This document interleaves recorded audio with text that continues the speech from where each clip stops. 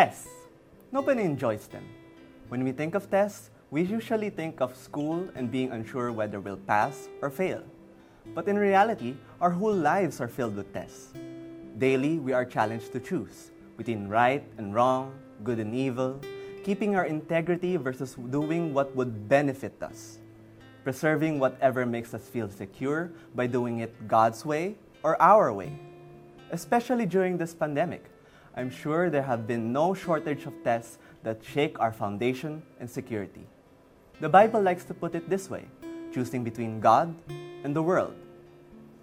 King David saw testings like these among his people, and even he, a king, had his own fair share of tests. But in Psalm 16, verse 8, he says, "I have set the Lord always before me. Because he is at my right hand, I shall not be shaken."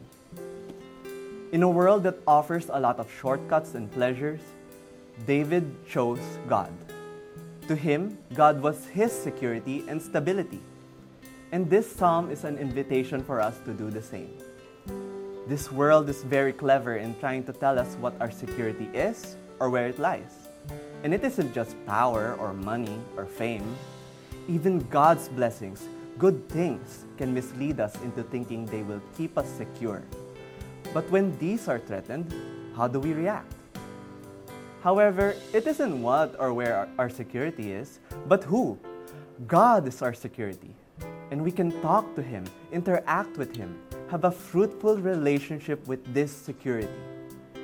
David knew this as well. For him, it was God who preserved him. Later in the psalm, he declares that him putting his security in God goes well beyond what he needs in this life. He knows that even just being in God's presence is true, pure, and total joy. And because God is everlasting, God's security lasts forever. So today, let's remind ourselves to make God and His ways our priority. Let's put our faith and trust in the one who is faithful and trustworthy. Is your schedule jam-packed? Make time for God. Are your finances a mess? Believe that God will provide. Is your job difficult? Work for God rather than men. Are you yourself hanging by a thread? Well, take heart. Jesus has overcome the world. Life is full of tests, but our security doesn't lie in our succeeding. It lies in getting to know, enjoying, and trusting the test giver, because He is with you. Nothing beats the solid foundation He provides. Take care and have a great day.